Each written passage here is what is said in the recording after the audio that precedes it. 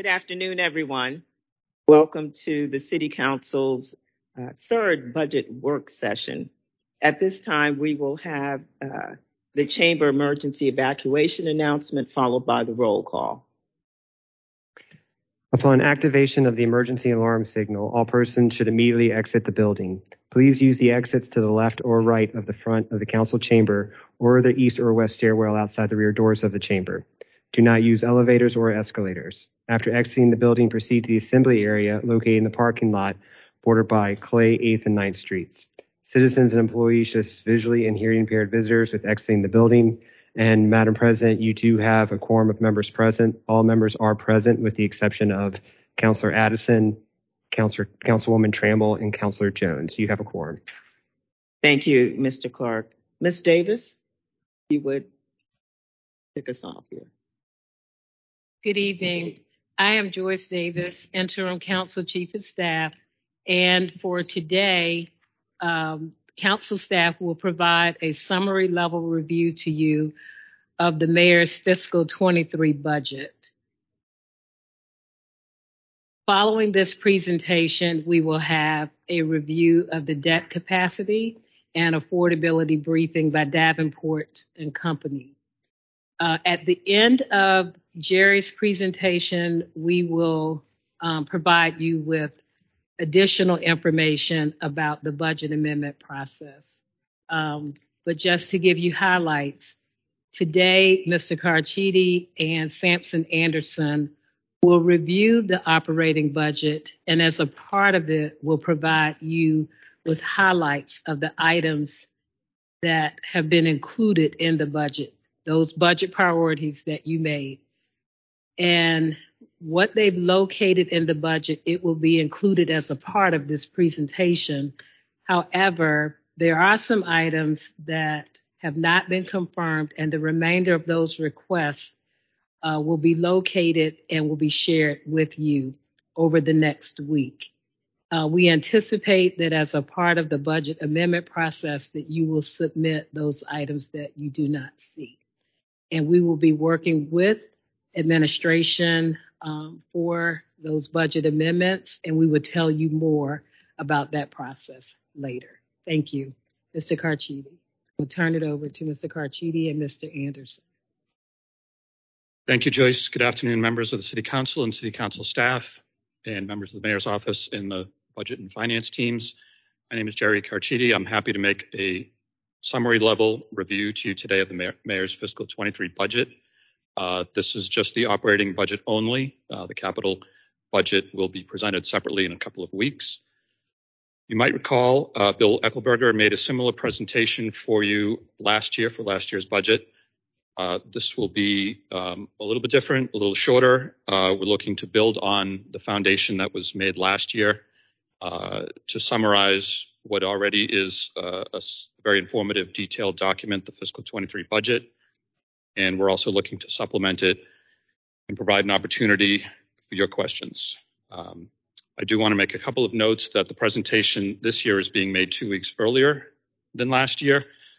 Also that I've only been reviewing the Richmond financials since the end of January, and this budget, of course, for only a couple of weeks. So we appreciate your patience with if we're not able to answer all of your questions today. We're certainly going to take note of all of them, all of the questions and requests, and we'll research them. And as Joyce said, we'll get back to you as soon as we can the next week or so. Before moving into the slides, I just want to emphasize a few of the other changes in this year's presentation. One is that in addition to fiscal years 20 through 23 that are in the Mayor's budget, we've added fiscal year 19 actuals to enhance the analysis a bit, mainly to give a longer perspective of trends in history in general, and also specifically to compare fiscal 23 proposed to the last normal so-called fiscal year, which was fiscal year 19 that occurred prior to COVID-19 and its impacts on the budget. Second, we've highlighted, as Joyce mentioned, a number of places where the Mayor's proposed budget provides funding for council member priorities that were submitted to the Mayor's Office in the fall. It's not an exhaustive presentation that you'll see there, but we are working with the budget. We'll be working with the Budget Office to identify all that have been funded and how best to work those through the budget amendment process. So finally, before we go through the slides today, I'd like to point out the rest of the team members who contributed to today's presentation. Samson Anderson, who's sitting behind me, Myrtle Brown and Deborah Shaw up on the right side, and Joyce Davis. I will point out some highlights from each of the slides, and if you have questions, feel free to ask them after each slide. And Mr. Carchidi, Yes. one thing that I forgot to add is the pay plan and compensation slides were removed from his presentation. They will be reviewed by Mr. Saunders on the 28th.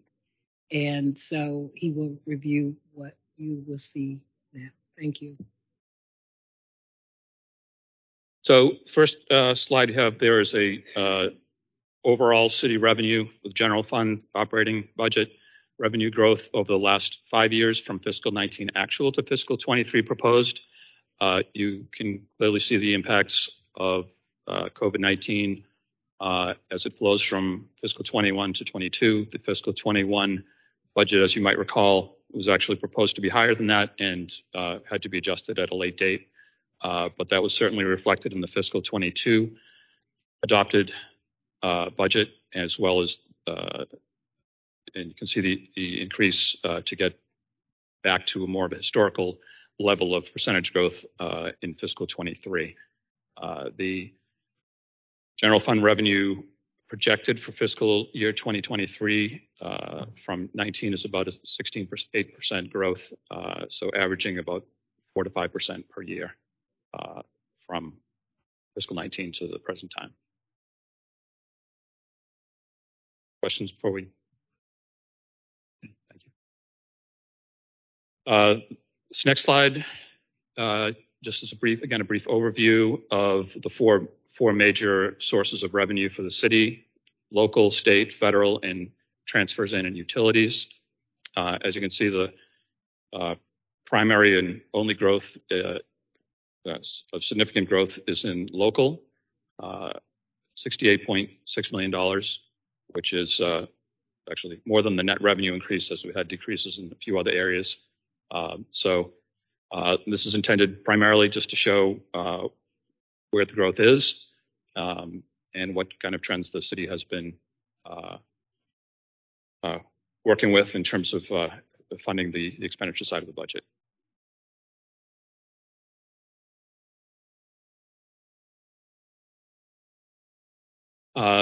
So to highlight a little bit in more detail, the local sources of revenue for the city, the largest by far, general property taxes. The next largest significant one, other local taxes. And that's makes up primarily the $66 million, give or take, in revenue growth for local and for the city as a whole. Their property tax revenue continues to show strong growth, well above 12% above fiscal 22 adopted. And the other local taxes, which we'll look at on the next slide, which are primarily user taxes on various items, which are now more economy driven and returning to the fiscal 29 level. So while they are an increase, that is really just getting back to where we were 4 years ago.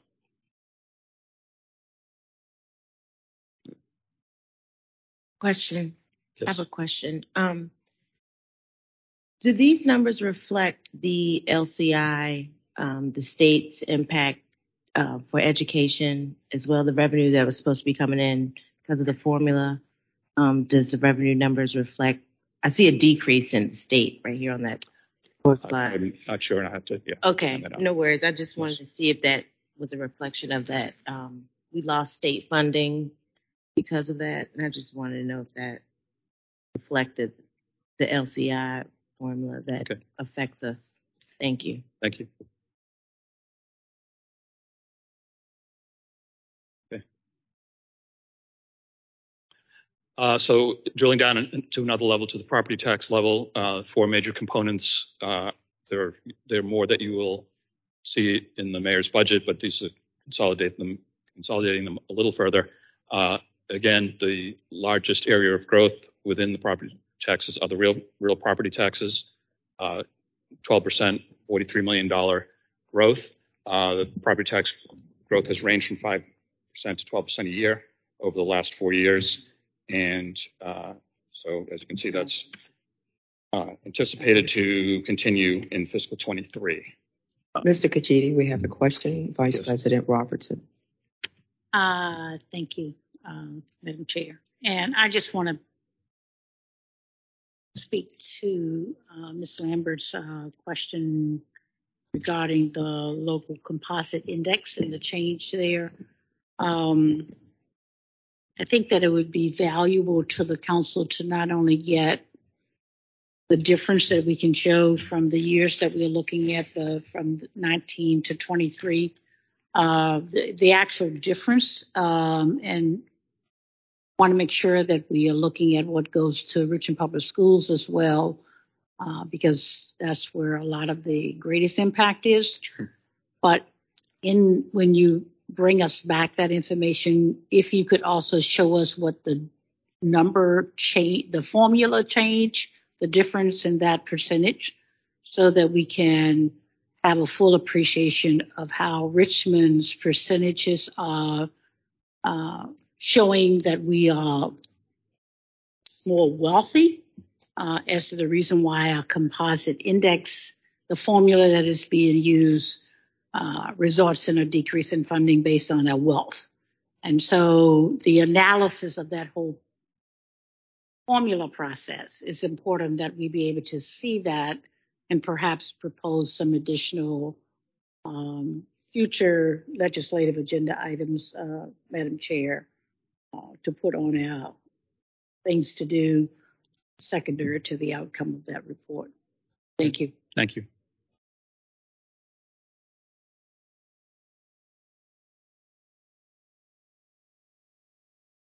And the second major area of growth in local revenue is the user taxes. You can see that I'll tell you that they're projected to increase by 15 million or 10% from fiscal 22 adopted to fiscal 23 proposed. As I mentioned a few minutes ago, those were significantly impacted by the COVID-19 pandemic, and the fiscal 23 revenues are projected to return to fiscal 29 levels in fiscal year 2023. The pie chart you see there is just a general breakdown of the major categories of local use taxes. This presents the same information, is a little more different graphically, and gives a little bit of a history of each of the 7 major categories that are there.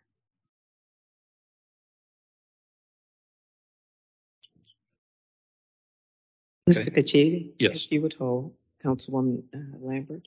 Thank you, Madam Chair. More so a question to the administration or our lobbyists in regards to the grocery tax. How's that affecting our city as well?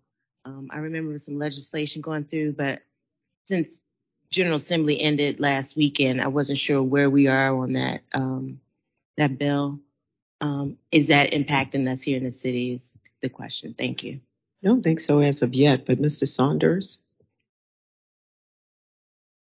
Good afternoon, Lincoln Saunders, Chief Administrative Officer.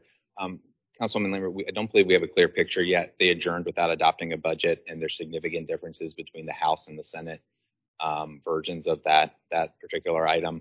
I think we're still optimistic that they will pass a version that doesn't hurt us in the short term, but I think even in some of the compromise versions I've seen, it would essentially cap future revenue growth from that space. So we're hopeful that it doesn't create any sort of gap, but we won't know until they reconvene with a compromise on the budget.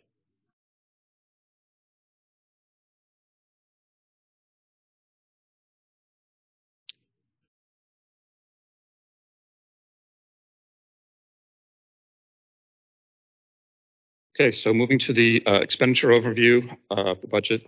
Similarly to the revenue, you can see pretty clearly the impact of the impact of COVID-19, particularly as we transition from fiscal 20 into fiscal 22. You can see the drop in current year's adopted budget. For fiscal 23, projecting an 8.2 increase from the prior year, which follows if there had been no pandemic, would have represented what would have been a historical growth over that time period. Obviously, one of the bigger, I shouldn't say obviously, but the main increase in the fiscal 2023 budget are the compensation plans, the public safety pay plan, and the general employee non-public safety pay plans.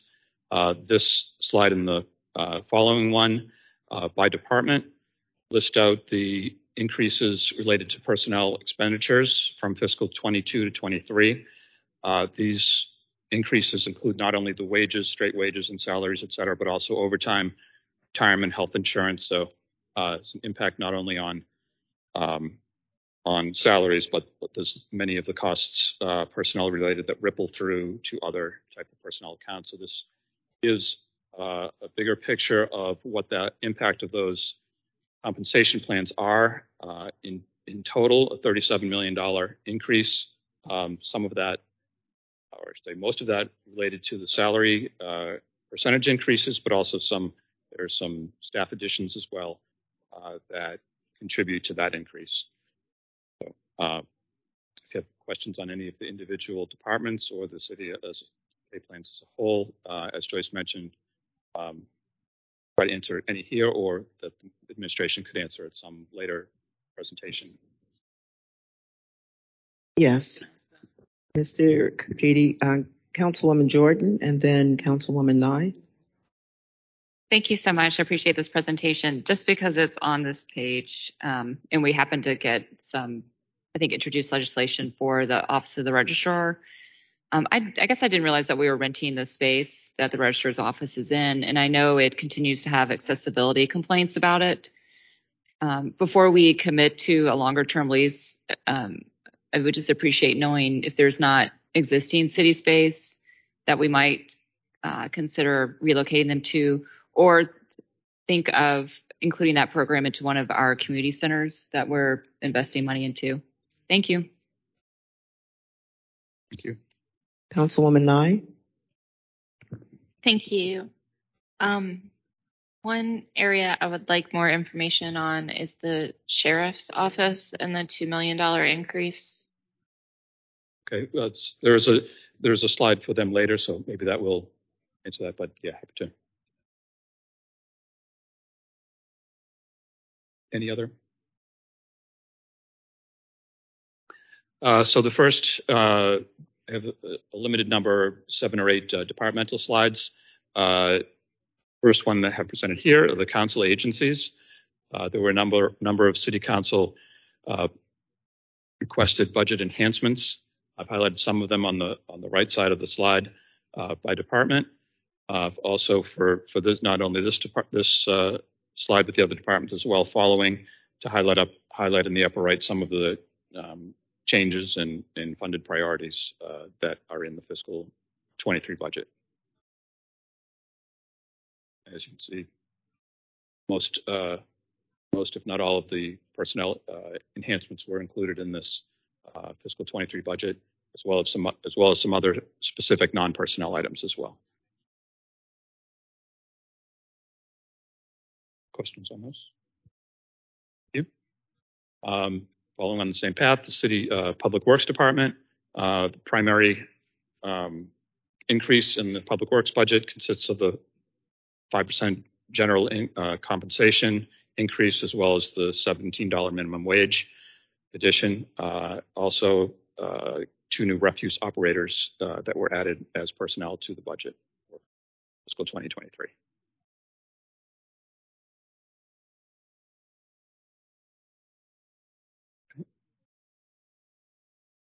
Moving on to Richmond Police Department, you can see the public safety pay plan and the city employee compensation plan. Some significant increases as a result of those, combined almost $11 million to account for the $13 million increase for the department overall. So, not much else to add there as far as dollar increases. You can see how just just funding those pay plans has a significant impact on the overall budget. Yes, Mr. Kajiti, question, Vice President Robertson. Thank you. Can we get the composition of the employees within the police department? In terms of like job titles and such? You know, I don't know whether it's titles or whether it's sworn officers versus administrative, Okay. you know, those broader categories that they fall in. So I know, just so that we can have some perspective of the actual size for this budget is what I'm speaking of, how many positions this budget will cover. And for the police department specifically, or the city as a whole? I'm particularly interested in this department, but I think for fire as well as for, I guess it's the ambulance authority staff. Thank you. We'll do that. Councilwoman Lambert. Thank you. And if the budget would, with that request, the proportion of the budget that is related to those broad categories as well. Sure. For those departments. Thank you. Sorry. Thank you, Madam Chair. I had a question, and I'm not sure if you can answer this, but the Office of Professional Responsibility within the police department, does that include internal affairs? What is that? Yeah.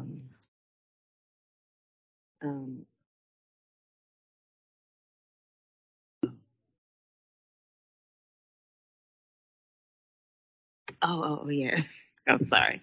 Yes, I just had a question about this office and what their role is within the police department.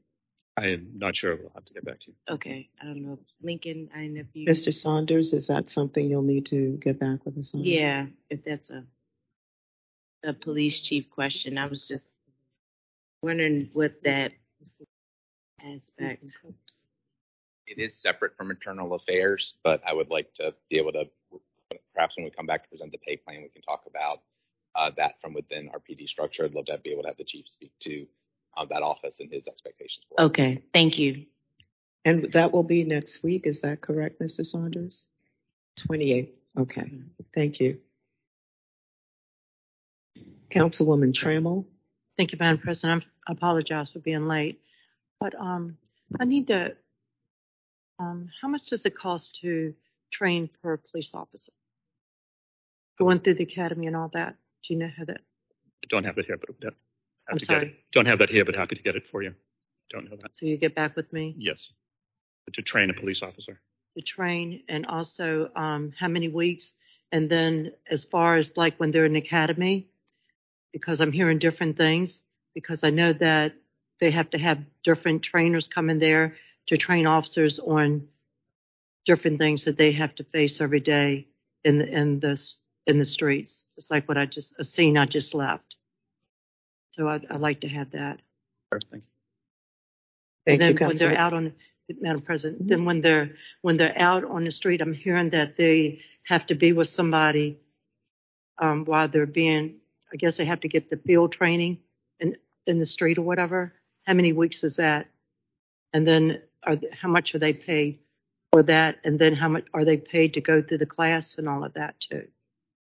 Okay. Thank you. Thank you. Thank you. Thank you, Councilwoman Trammell. And Mr. Saunders, if you would make note, since you'll be bringing forth. Yes. Thank you. Mr. Kajiti. Thank you. Moving on to fire and emergency services, the second department that's impacted by the public safety pay plan.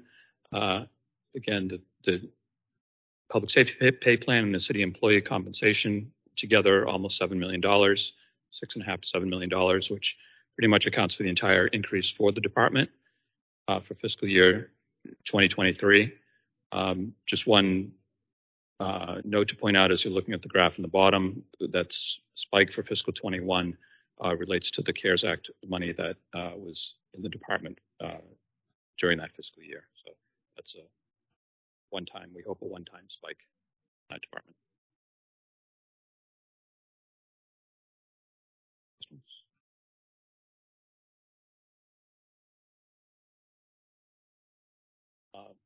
Moving on to the Sheriff's Office, a $2 million increase in the department for fiscal 2023. It's almost entirely made up by the 5% employee pay increase.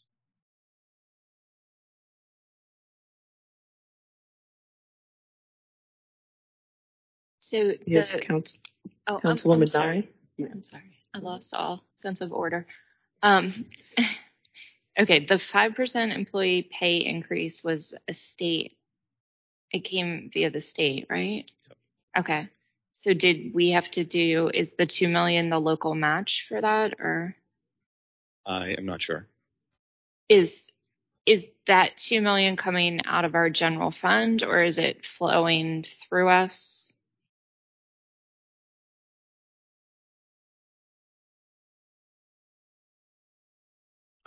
It is largely, I would say it's the majority of that is the pass through of that state funding to the sheriff's office, because it comes to the city and then goes to it. Then there's additional local funding for, specific aspects to that. We could certainly provide more context on that, have the opportunity. But when the state does the 5% pay increase, they give the money to the city gives it to the sheriff's department. So Thank you. That just a follow up. Mm-hmm. I would like to see what, if anything, we are contributing to the sheriff's department as an increase from the general fund. If it's just a pass through, so be it. That's fine. But if we're giving a local increase, I'd like to see what that's going to. We can certainly provide that additional. I think it also is likely we have additional details in what the mayor's budget includes in the budget pages. Clearly, that's not where we're working from here, but we do have that. And if you have any questions after looking at the budget book, we'll plan to speak to it when we come back. Before you leave, Mr. Saunders, Vice President Robertson. So my question, I guess, is to everyone, Ms. Davis, Mr. Sanders, and as we go through the presentations, I know that you guys are working very cooperatively together to know what is being presented to us and whatever follow-up schedule that is coming for more detailed information.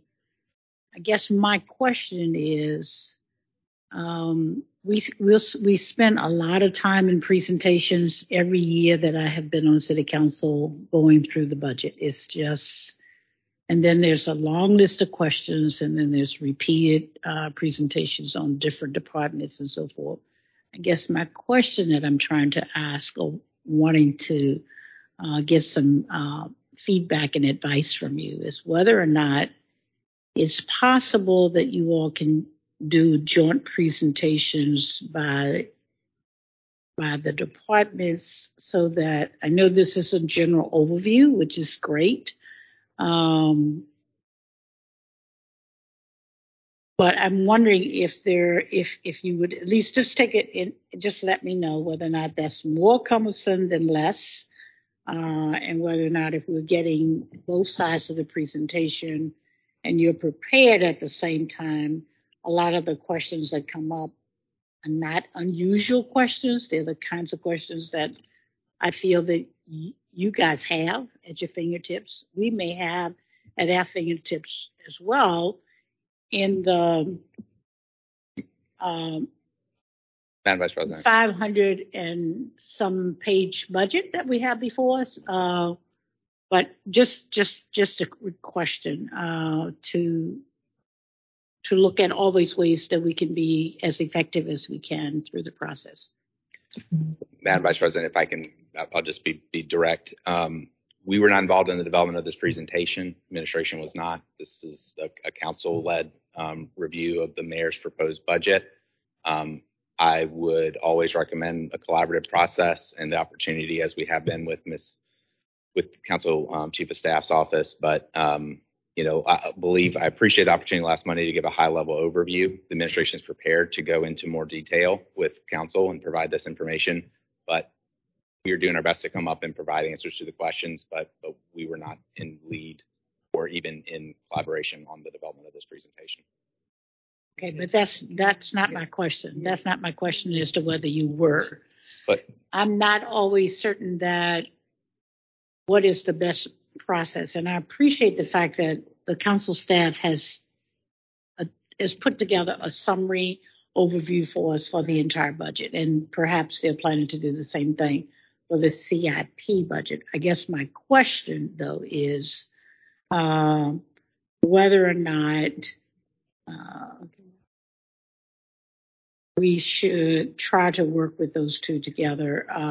And I don't have to have an answer to this right now. I'm just making a suggested question that you can provide me with some more detail once you've had a chance to work through that, explain that a little bit better, would be more than sufficient for me. I don't know that I have the right response here, Vice President, but that I think is something the administration is more than willing to do given the opportunity. We are always prepared to go over at the detail requested by council what's in the proposed budget. It sounds like you're recommending that we do this as a united presentation or as an effort between council staff and administration. I think that would be recommended as well.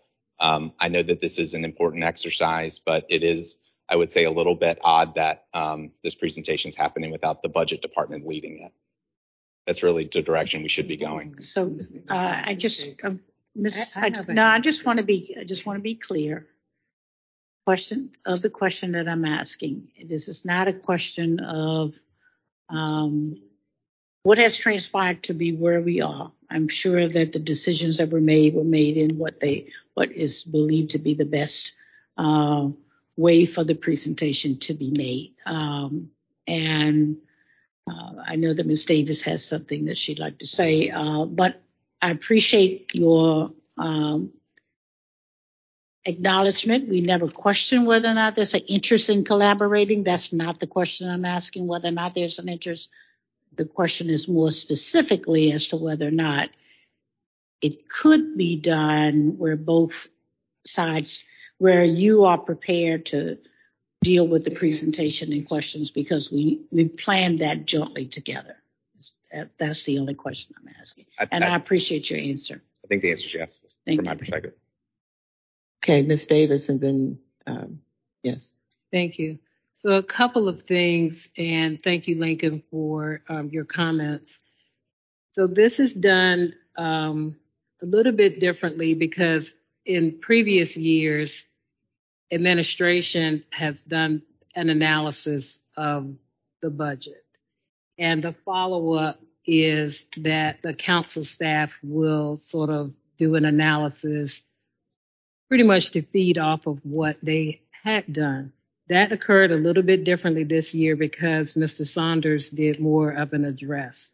So on Friday, what we tried to do was to share the report that we have because we still had a responsibility to council to ensure that they get the analysis that they're used to with the overview of the FY23 proposed budget. So that's what we're trying to do today. With respect to the question that you asked, Ms. Robertson, about working collaboratively with administration, we have pursued those meetings, and similar to what Mr. Saunders was alluding to, they are willing to come and provide information. In years past, as it's always been, if you ask questions, then we come back with the answers to those. What we're trying to do this year is to definitely work to bring you those answers on the spot. And we asked them Friday if there are responses, can you provide those? One of the problems, though, today is unless we're doing it germane to the topics that are at hand, all of those questions and answers are not going to be provided on the spot, which is what I thought Mr. Saunders was going to say. Sometimes it is possible and sometimes it is not. So, for example, if it is related to the topics that are at hand, pay plan. So some of the questions that you asked today about pay plan, those are excellent because then we can prepare and make sure that on that day, whether it's administration or council staff, the analysis of that information is brought forth. So that's helpful for us for the pay plan compensation presentation because we can provide you what you're asking and what you need. The same would be true for any other subjects, but for a lot of these questions, they are premature to the dates that the presentations are scheduled. And so you're not going to have all of the information when you ask the questions. And just to sort of give you an idea of the schedule, pay plan is the 28th, CIP is next. So when we're asking questions that are either out of turn or in turn, we have to still note those, which is what staff is doing. And we're trying to make sure that on that given day that we have that information. We can receive any of your interest by email so that we can include those. So, Ms. Robertson, we definitely are working in order to have this information. As you know, this staff that we have today, brand new, have been working very hard on bringing this, and we're very happy today to be able to present to you and to come back with responses to your questions. Thank you, Ms. Davis. And just to go back, so first to recognize we do have new staff and all the work, and Councilwoman Trammell, I am going to come to you next, and just have been doing an incredible job. I think to Council Vice President Robertson's point, to have some of this in tandem so that when you're doing this piece, and that's by virtue, and I know that you will communicate with the administration and work to have these components in tandem so that you're presenting and showing priorities, and as you are, but the questions, because the administration is also prepared. So it's more of the tandem, and that's the work that I know you'll do with Mr. Saunders and the administration as we move forward. So with and Madam President, yeah. That's all a part of the improved process. And, Okay. And I will state to you, even the budget amendment, and I was going to talk about this at the end, even the budget amendment process, administration has already committed to trying to make sure that we have a concerted effort and an improved process. Okay. So I can explain that more to you, but I also ask the patience of counsel of any process. We're working through trying to make sure that we can have what you need and the tools available so that we can get through this particular budget cycle. So if you have questions, please feel free. You've always been very responsive, and we will continue to be. Thank you, Ms. Davis. That's certainly been the case, and you're definitely not hearing complaint as much as opportunity to be even more efficient and to have anticipated based on areas, the appropriate, staffing on the administrative side. Councilwoman Trammell. Thank you, Madam President.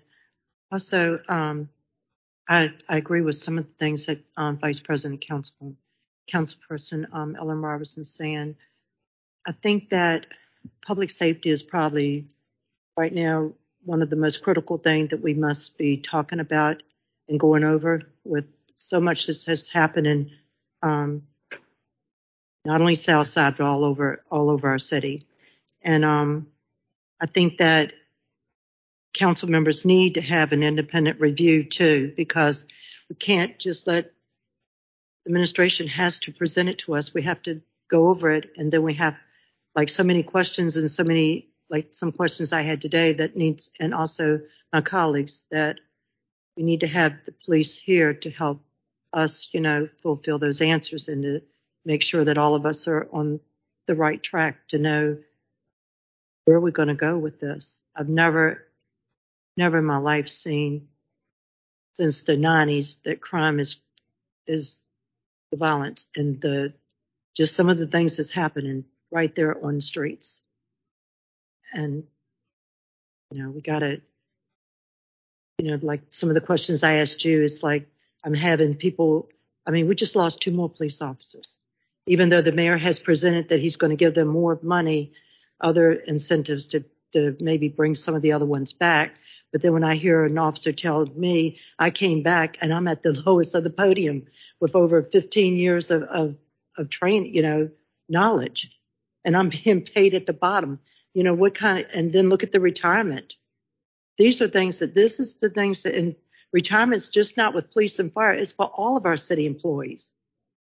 So I think that we need to, as far as public safety, I want them here where I can talk to them one-on-one. Some of the questions with the sheriff's office, I want to ask them right now, but I have some questions with this. But I appreciate you.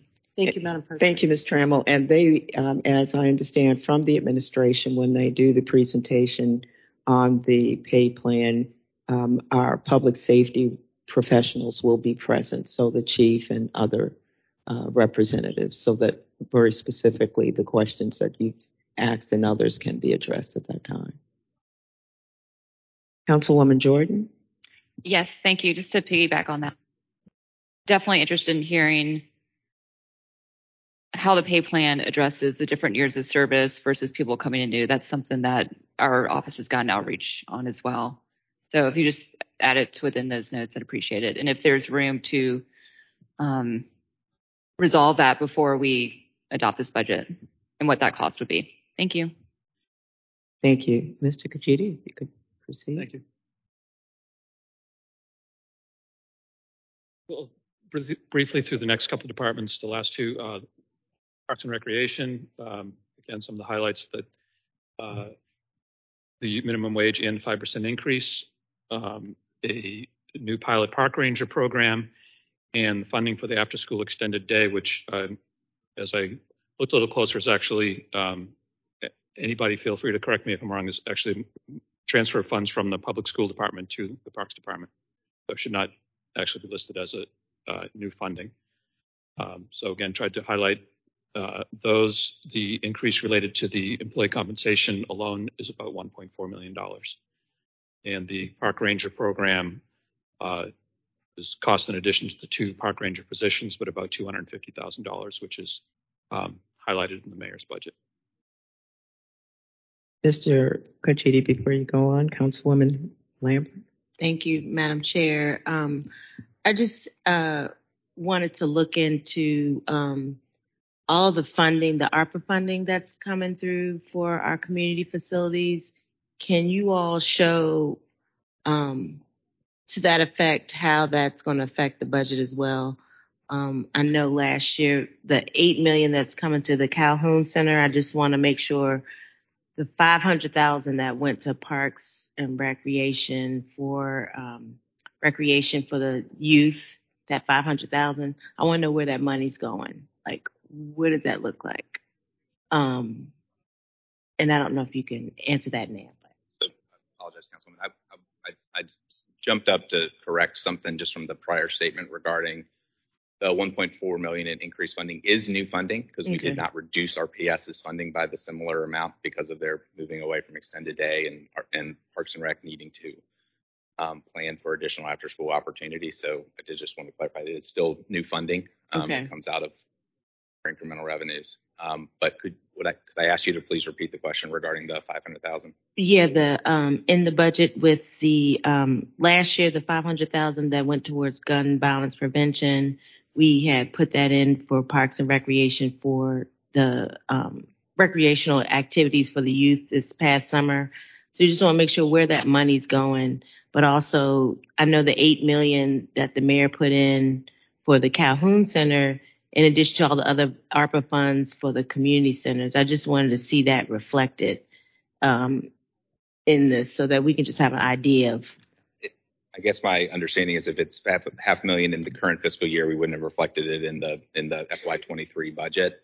But if it's all right, I would like to just follow up with you with the details on that, on $500,000 and its status. Okay, thank you.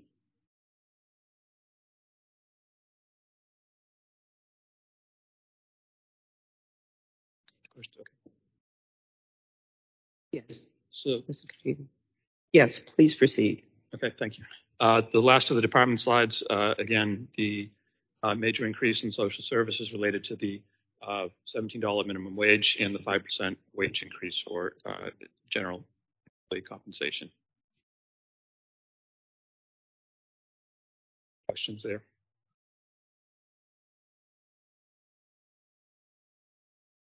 Lastly, second to lastly, present all the other departments that didn't have an individual slide with the same basic information and the increases by dollar and percentage, including all funds, not just employee compensation, but all funds. So you can see the proposed increases for each of those departments as well as the history. So overall, for those departments that weren't presented earlier, about a $31 million increase.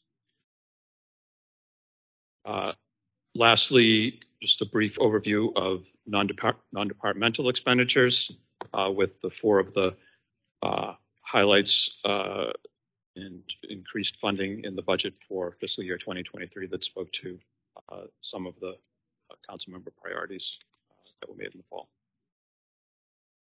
Thank you, Mr. Kajiti. I just want to say for members, if you would submit any additional questions to Joyce so that we can, between Mr. Kajiti and Ms. Davis and the administration, get those answers back to you, that would be really appreciated. Thank you for this work. Thank you.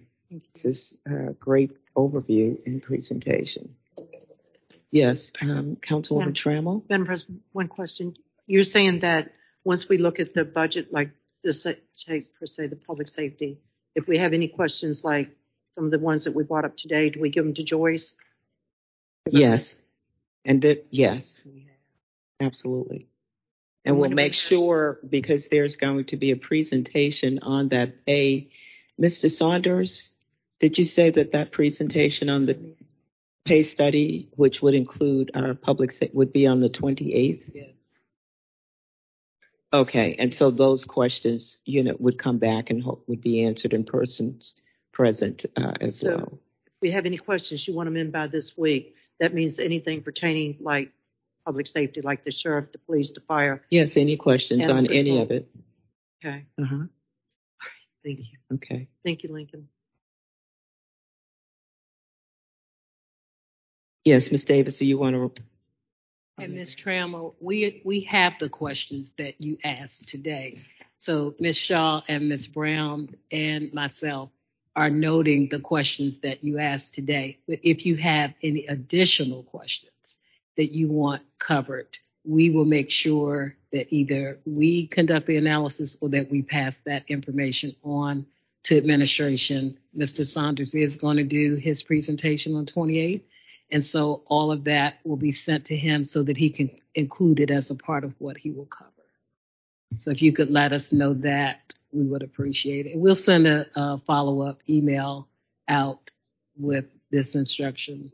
And Joyce, you're talking about, Madam President, she's talking about like if there's, like per se, we were talking about the pay, when an officer has left and comes back and then they're like at the bottom of the podium instead of with all the knowledge that they've had before. And that's a call I got this morning. How can the mayor say that he wants to bring it? He wants to give us incentive to come back, for us to leave the surrounding county and come back to Richmond. But how is that when I'm going to be starting at the bottom instead of with the years of service and the knowledge that I had before I left? Sure, that level of detail. Right. That level of detail, I think we would have to address with the administration. I don't know that is something that would necessarily be captured without requesting. Mr. Saunders, you want to speak to that? And then Councilwoman Nye. Ms. Trammell, I think we'd like to make sure, again, at the next meeting, we have an opportunity to speak to that directly. I do believe that in the past that has been the internal practice within the departments that individuals who come back kind of restart with the gaining of seniority, but that is something the chiefs and I have been talking about, revisiting that as a topic. I don't have the latest on their current thinking, but we'll be glad to speak to that next week. Okay, so I'm quite sure people are listening, but in other words, this is just not going to be just swept beneath the carpet. We're definitely going to look at this because I have heard that maybe one or two officers would like to come back. Yes, ma'am. Because they miss the city and they live in the city. So, ma'am, if I can just speak to the principle of it without necessarily specifically addressing the policy, that's exactly what we want to hear and what we want to see.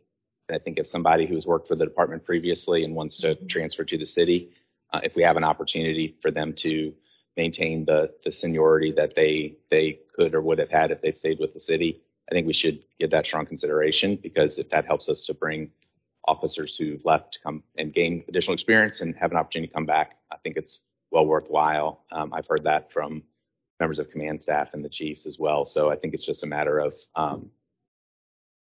drilling down to the details of it. All right, thank you. Linda. Thank you. Thank you, Madam Mr. President. Saunders. Thank you, Councilwoman Trammell. Councilwoman Nye.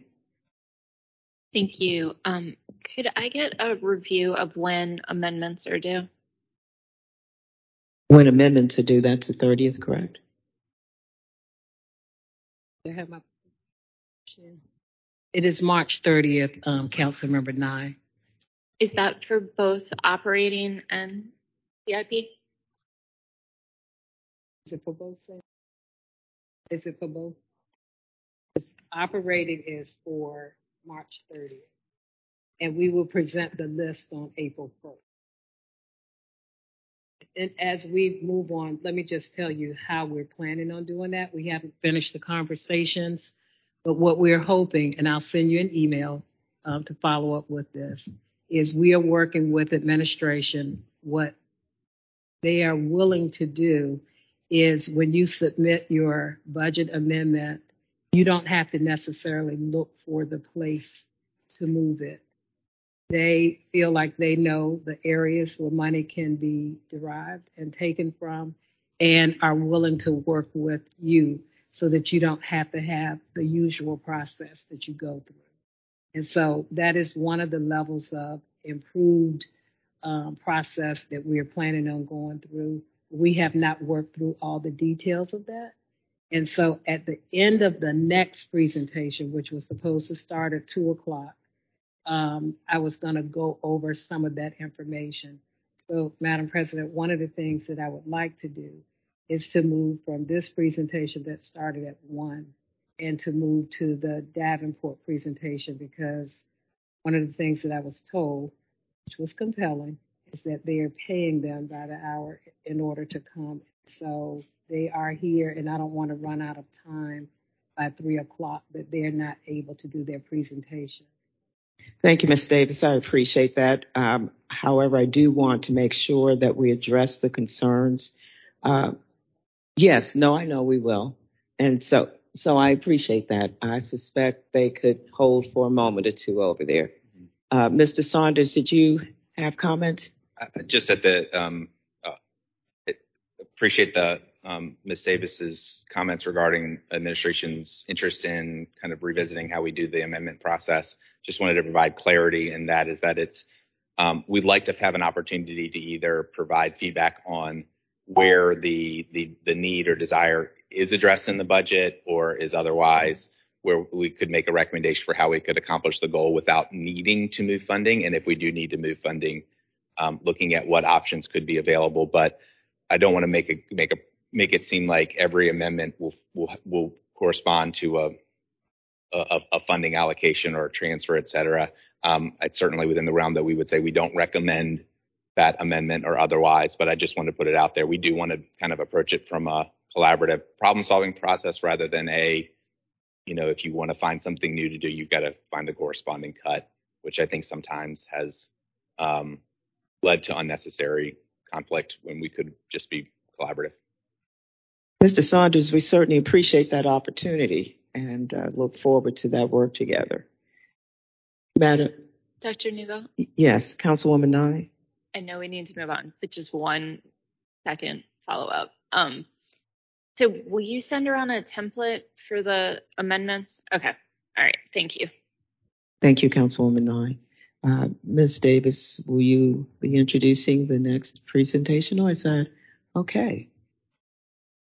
Welcome, Ms. White. Good afternoon, Madam President, Madam Vice President, honorable members of City Council. I am Sheila Thomas. Goodness, I've gone back. I'm Sheila White. Going all the way back to my maiden name. Wow. I'm pleased to be here to introduce to you Davenport and Company. They are the financial advisors for the city of Richmond. They've been with the city of Richmond since 2000. I have with me today David Rose and Roland Cooch, and they will present debt capacity and affordability briefing. This was presented last Thursday at the Finance Standing and Economic Standing Committee meeting, and it was so beneficial. We wanted to bring it back to the full council today. I did want to clarify one point. The financial advisors, this is a contractual service, so they're not paid by the hour, but their time is very valuable. And so we want to make sure that we make the best use of their time today. And so with no further ado, I'll turn it over to David. Thank you, Ms. White. Welcome. Thank you, Council President. Good to see you again, and all members of council. Again, I'm David Rose, and my partner of some 30 years, Roland Cooch. He does not look like he's been around 30 years. Unfortunately, I do. So what can I say? Again, but pleased to be here. We do have hard copies of our presentation, and hopefully y'all have that. If not, we've got some extras. Let me start by saying what I told the Finance Committee the other day, and that is the city's finances are in very sound shape. And we see that primarily from outside reviewers that have no particular interest in any particular city, and that is the national credit rating agencies. There are three of them: Fitch, Moody's, and Standard & Poor's, or S&P. And all three of those have the city's ratings for what we've been talking about today, or you've been talking about today, which is your general fund, basically at one step below AAA. And that's the highest as possible.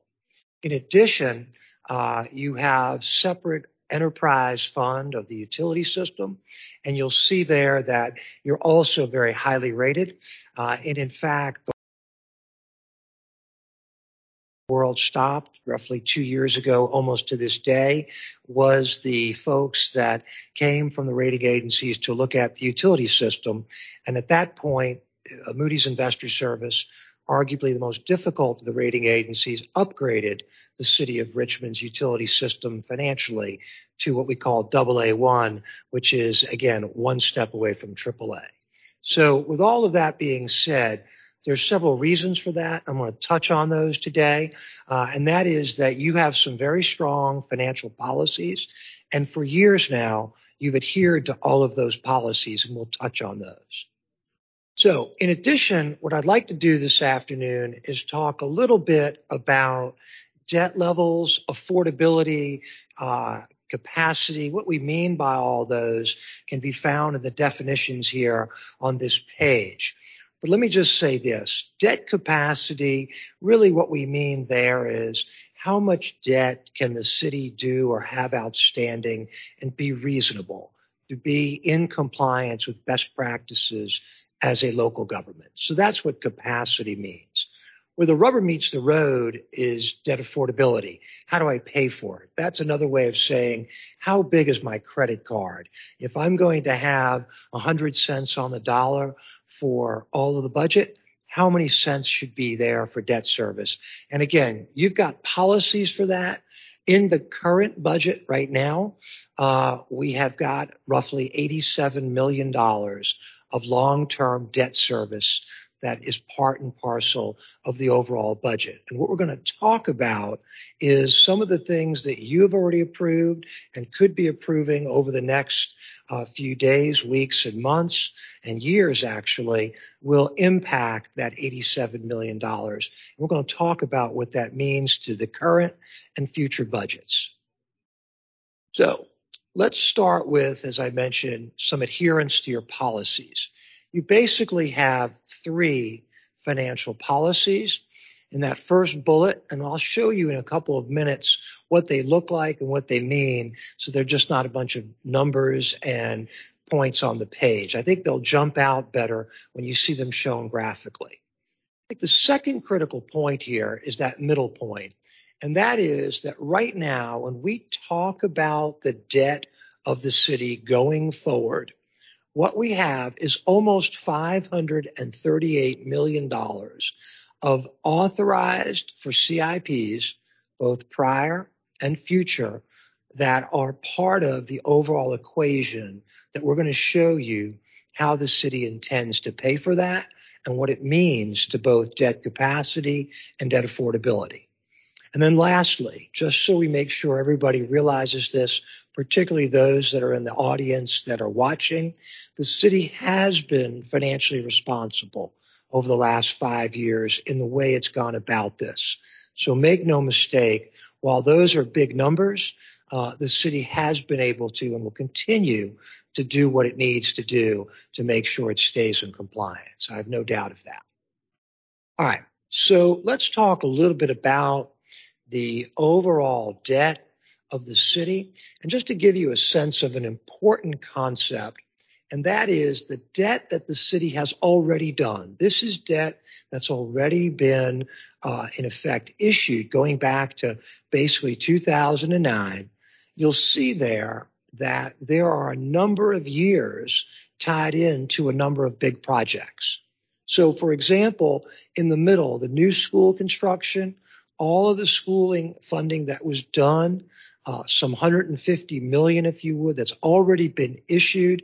We're going to be paying for that out to 2040. So that is a major component, as is the Justice Center, something that you had no choice with, but you had to do.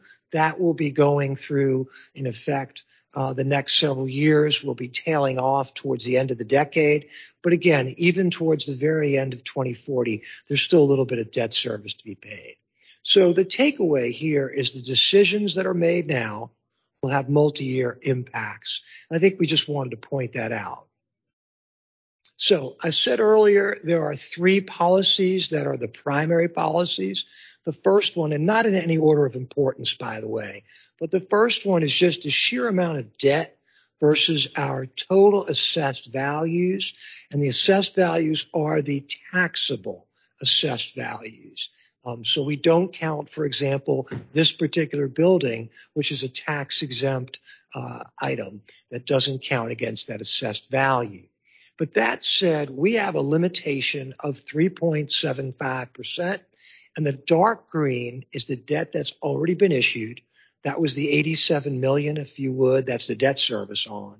But the light green is that $537 million on top of that. So again, the important takeaway here is that we are comfortably within policy. And in fact, this denominator, if you would, the assessed value that we use, we are very conservative in the number that we use going forward. I believe the last number we used was 2% a year of growth. So again, we're trying to be very careful. The next policy, though, is probably the true governor, if you would, the constraint with regard to the overall city's budgets. And that is basically the credit card. What we say is that we will not have at any time in a fiscal year more than 10 cents of every dollar of the budget going to debt service. And when I talk about debt service, let me just add that we're talking about the general fund. We have an entire utility system that is self-supporting. It's from user fees. That does not count against any of this debt because, again, that's totally tied to those that pay for utilities get the utility benefit.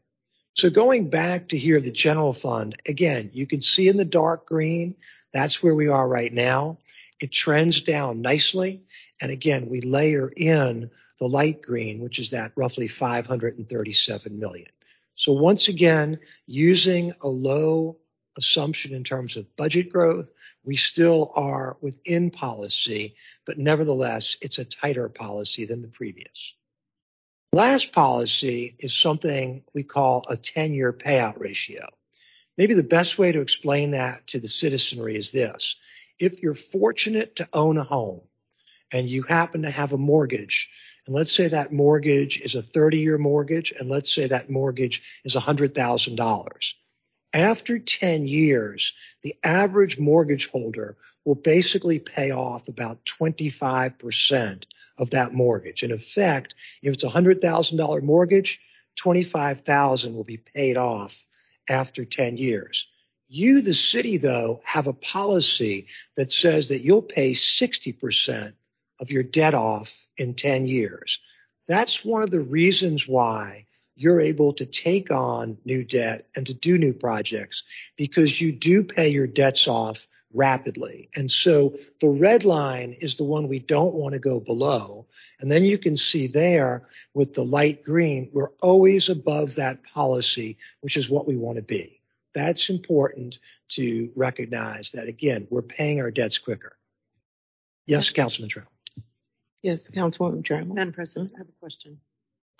You just said that we're paying like 60% more, so at least 60% off in 10 years. Said another way, if you were fortunate to have a home mortgage and you say it's a 30-year mortgage, we're paying it off faster than 30 years. In fact, we're basically paying off more of our debts over 20 years. We're paying over half of our debts in just the first 10 years. We're paying our debt off very rapidly. So that's how we're able to borrow more and more and more. Yes. Per se.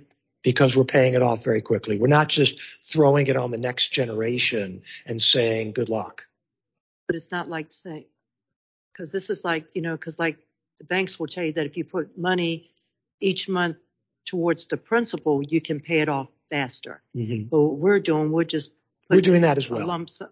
We are doing that. We are actually, that's a great way of putting it. We are actually putting money away every month. In this case, we go by year, but every year we're putting that money away to pay it off faster. Right. Yes. Thank you. Thank you, Councilwoman. Okay. So having said all that, let's talk a little bit more about this roughly $538 million, if you would. This recognizes that we're going to do a series of borrowings. Again, all of this is planned. The good side here is that we're able to have some adjustment in how quickly we do some things, depending upon how projects get started. And as a result of all that, what we like about this is that we don't just borrow it all at one time. We borrow it in increments. Therefore, if the economy has a sudden turn, if something happens with regard to the city, we're not overly exposed. But at the same time, we do know that we have considerable spending over the next 5 or 6 years. And so as a result, we have in the light blue those planned issues over basically the next 6 years.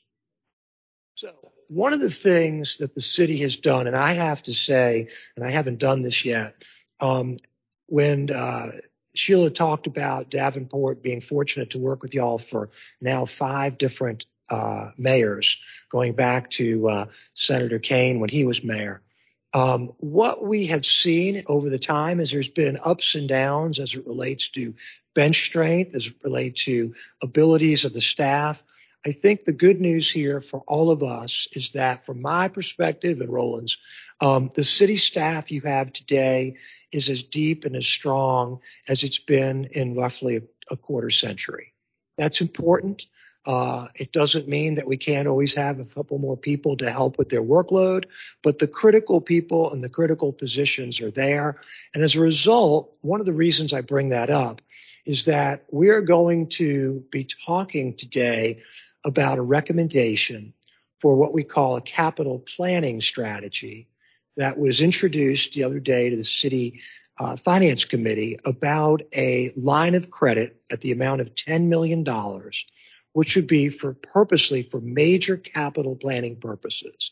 I think this is a very smart and strategic thing. When Ms. Joy Hogg was over at Charlotte, which we now work with as their advisor, and still work with them, this concept was introduced particularly to make sure that the city had as good a handle as possible on getting ready to fund or to look at possibly funding major capital projects, to do the planning, if you would, and not to be in a mode where they were surprised if there wasn't enough planning done. So this $10 million line is intended for big projects that are being considered that may not go forward, But the idea, particularly in this environment with the cost of things and inflation being so high, subcontractors being so difficult to come by, the idea here is to spend some extra time and money to do the planning process to minimize those surprises on the cost of projects. And then ultimately, it's your decision to move forward or not. But this is one of those things that I think speaks to best practices, speaks to upping the city's game in the old being penny wise, pound foolish. So thinking ahead of time. And so the last bullet point we make is that if we have a program like this, we think we can better match those bond authorizations to the actual spending and the actual debt issuance. So again, we're trying to refine what has been good for us, but to get even better in the couple and subsequent years, again, given the environment that we see right now. Let me go to the debt affordability, if we could, how to pay for all this and what it all means. So let me just give you a sense of a couple of important points, if we could. When we talk about debt, when we talk about affordability, you may recall that we always use what we call a real estate tax equivalent. It doesn't mean that we're suggesting by any means that you raise the real estate taxes. And I can tell you right now, we're not suggesting that. But what we are saying is that roughly every penny on real estate is slightly over $3 million. If you think of that as a penny is about $3 or so million, we're going to show you how the city's affordability works over the next 5 or 6 years. And I think the takeaway from all this is that we're going to see, by virtue of that roughly $540 million, that we're going to need the equivalent of more dollars in subsequent years. It's modest in the upcoming year, but it's going to grow, and we're going to show you that both graphically and numerically. So let's start with graphically. The rubber meets the road basically in the latter part of this decade out in 27, 28, 29. Now, we've also made several assumptions in terms of the cost of debt service. I can tell you that today the cost of debt service is lower than what we've assumed purposely. So that red lines may not be as high as they look. But what we're looking at, and you know we get paid to think worst case, to be careful so that there are not surprises. And with that said, what you'll find is basically we see ourselves going upwards of some $14 million by effectively the end of the latter part of the decade. That's that red that goes over and above the yellow. And the yellow is basically where we are now, that 87 million, if you would, that we budget for debt service. So that equates to about 4.5 pennies on the real estate tax rate. Again, there's any number of ways that you can pay for that. We have natural growth. We have good economic development occurring. We've got, again, ways that we look at future budgets. But if you just want to think about this in terms of the pressures that you have, it's the equivalent of about 4 to 5 pennies by the end of the decade with regard to just the natural rise in debt service. As I said earlier, you're still in compliance with all of your policies. And if you look at and think about how significantly the revenues have grown this year, those numbers are all achievable. But we still have to be careful. We want to be, again, as transparent as possible that if we're going to keep our strong credit ratings, we're going to have to make sure that we always have enough revenues to take care of the debt service. So this here on the right-hand side on the yellow simply actually shows those numbers. And as I said, the sort of the high water mark, if you would, is in 2028, roughly 5 years from now. We need about 13.75 million additional dollars over and above where we are basically today. Mr. Rhodes, Yes, Councilwoman Trammell has a question. Thank you, Madam President. I don't fully get what you're trying to say. We have a mayor that realizes that the people are suffering right now with the high price of gas, food, medical, COVID that's still here, things like that. And you're talking about maybe later on that we might need to raise the real estate tax again? No. Or I mean, look at all the, I mean, I don't know if you know, but we have a hell of a lot of development coming in the city. Problem is people can't get their permits, can't get their inspection and things like that. That is holding people back. Not only that, look at the price of lumber, materials, roofing, all of that, paint, things like that has gone up. So when you put this out here and the people hear this, they're going to go crazy in our city because they're paying way too much now. The real estate tax, $1.20 per 100. You got Chesterfield, Henrico, Hanover, and all them lowering them and giving people back a rebate. And we didn't, except for the mayor is saying that if we were, by the grace of God, get the one casino back, he could lower the real estate tax 2 cents. Yeah, Lincoln, go ahead. Yes, Mr. Saunders, if you would. Ms. Rame, I very much appreciate the comment, the question, and I can understand the way it would be perceived about the comparison for council's understanding of what a penny on the real estate tax generates. But to be clear, what I think this graph demonstrates is the need for economic development so that we can fund the services and the capital that we need to for the city. So with, by the grace of God, one casino comes and is able to generate, $20 or $30 million in annual revenue.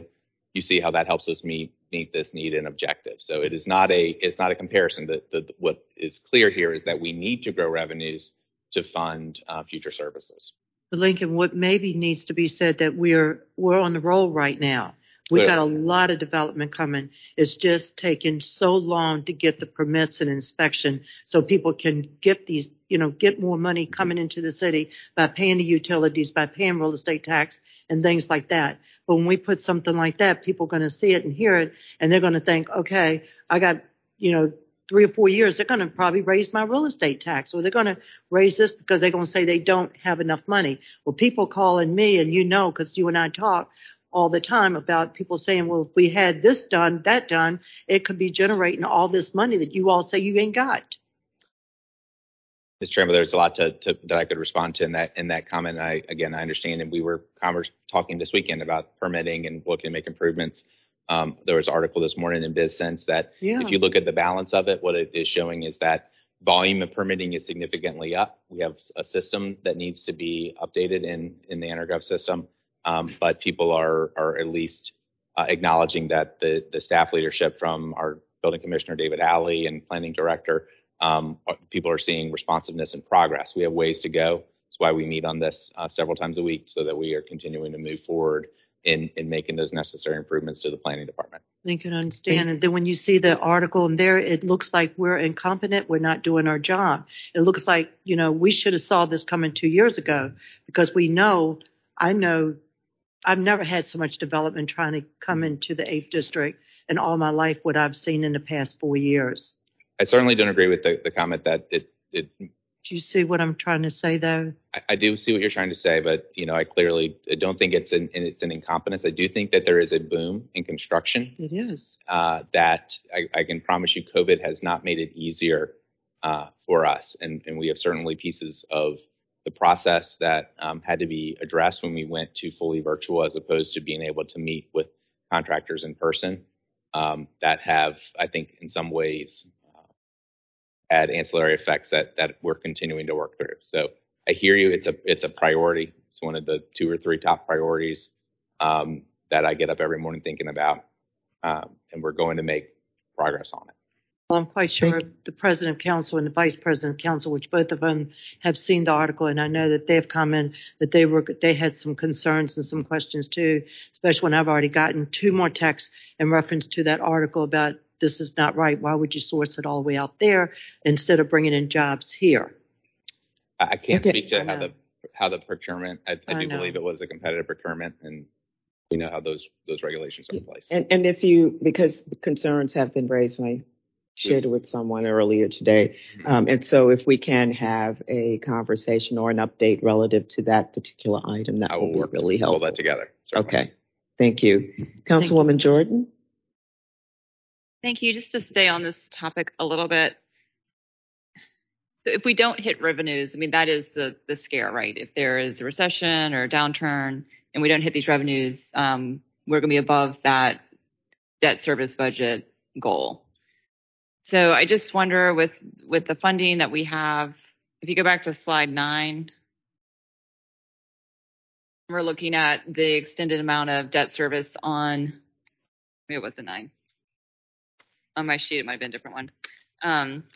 For the Coliseum and the Convention Center, like, would we not be better off trying to pay those off faster? And I think the administration has had success before in paying things off sooner to bring down this extended, on slide 13, I guess, the exposure. Well, you bring up a great question. So in the past, we have done some of that. When we've had certain excess revenues, we've paid debts off faster. We've refinanced because we have a good credit rating. We're able to get lower rates than we used to. Plus, the market's been good. But I think the other takeaway here is one that I haven't yet talked about, and that is the current administration's budget puts in some significant cash funding for capital projects so that we don't have to issue as much debt in the future. That's one of the recommendations that we're going to touch upon. That's something that the city has really needed to do for many years. It's been something that's been out there, but if we can do that and it's part of your existing planned budget, that will have an impact as well. Because if you think about it, for every dollar that we're able to do projects and not have to borrow, we have no debt service to pay. We don't add to that red that Councilwoman Trammell is talking about. So that helps bring down, if you would, that going over that level. So you've got that put into this budget, at least proposed. The other thing, too, though, so should we hit a particular slowdown, it is very possible, not absolute, that we can slow down some of the debt borrowing that we're talking about to once again, as Councilwoman Trammell says, not have that rise as high as it looks to be. But our job for all of you, and I said this to the Finance Committee, is to give you, in effect, a multi-year view so that the decisions you make today are ones that you know are made with the thought of not just next year, but multiple years out there. So we want to make sure, because to Councilwoman Trammell's point, the overall city is doing very well economic development wise. There are a lot more dollars. Think of the casino alone. We're talking about over 5 years from now, maybe going up some $12 or $14 million over where we are. Yet if the casino project works even 2/3 of what you hope for, that's $20 million. So that's a number significantly larger than even the number I'm talking about here. And that's just one project. So again, not meant to scare anybody, but the idea here is we want to see the city position itself so that it's in better shape 5 years from now than it is today. And by doing these kinds of discussions and having this kind of robust discussion, I think helps everyone to realize the city's in good shape. Outside folks that don't care about a given city like Richmond have said you're in excellent shape. And at the same time, they also say with caution, make sure you keep staying within the white lines, which are your policies. And we're planning on doing that. And that's the takeaways. So, yes, sir. Yes, Councilwoman Trammell and then Councilwoman Lambert. May I just add one quick comment, just a clarification, because I think the balance is that it's not a binary choice of raise the revenues or we have to raise taxes. We also have, essentially we'll have the opportunity to look at scaling back our plans and programs, right? So we may end up looking that we have to reduce some of the planned investments or services in order to meet the revenue projection. So I think to David's point, this is all about looking down the road at what our planned authorizations are, how we've programmed the future capital budget, what we're hoping to do. Clearly, ARPA has helped us with some of those plans to meet some of the community needs. But I just want to be clear, it is not a binary. We will be able to bring forward recommendations and adjustments that adjust to the reality when we get to those out years. Thank you, Mr. Saunders. You may want to stay there for a moment. Yeah, Madam President. Councilwoman Trammell. Lincoln, I just want to say that I definitely believe there's more than 232,000 citizens in the district. In the city, in the city, but also that I don't think everybody got counted, like the homeless people. We have to realize that they spend money, even though they're homeless. They go into the stores to use their money to buy sodas and things like that. They have to pay a tax on that. And I've heard from so many of them that have told me they didn't even know what the forms were. They never saw the form. So that goes to tell you right there how many of hundreds of them that got left out and didn't get counted. How many others that live in our city, pay the taxes, but don't have a home per se that they call, this is my home, or this, they're on a lease or whatever, because they're living with other family members. They still pay a tax when they go to any store or buy gas or anything like that. And I believe that in another 2 years, it's going to be, our city is going to, it's going to explode as far as the population and with the money coming in. All I'm trying to say is that we need to make sure that we get the money and use it wisely, and make sure that we're not going to try to talk about, raising our taxes when we have the mayor that says he wants to lower the real estate tax by 2 cents. Maybe we could lower it a little bit more than 2 cents by the time all this takes effect. Thank you, Madam President. Thank you, Councilwoman Trammell. Councilwoman Lambert. Thank you, Madam Chair. Just had a question. I know when I came on the council, there was a debt called OPEC. Can you explain to me how that is incorporated in here in your presentation? Is that, does these projections address? Yeah, thank you. Okay. Yeah, I'm new to all of these that's acronyms. sort of an acronym, other post-employment benefits. Mm-hmm. And that is a long-term liability that all local governments, cities, counties have alongside your pensions as well. So basically the rating agencies, and we look at sort of the three-pronged level of liabilities.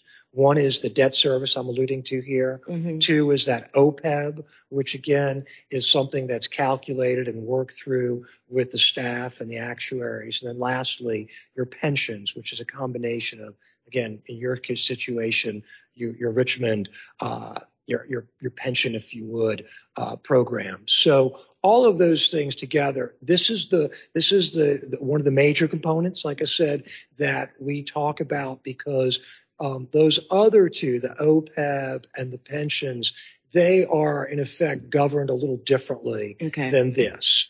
And so this particular situation is one that we try to emphasize. We do not, Roland and I, as your advisors, typically advise on the OPEB or the pensions. That's something that's a little bit different, not necessarily in our wheelhouse.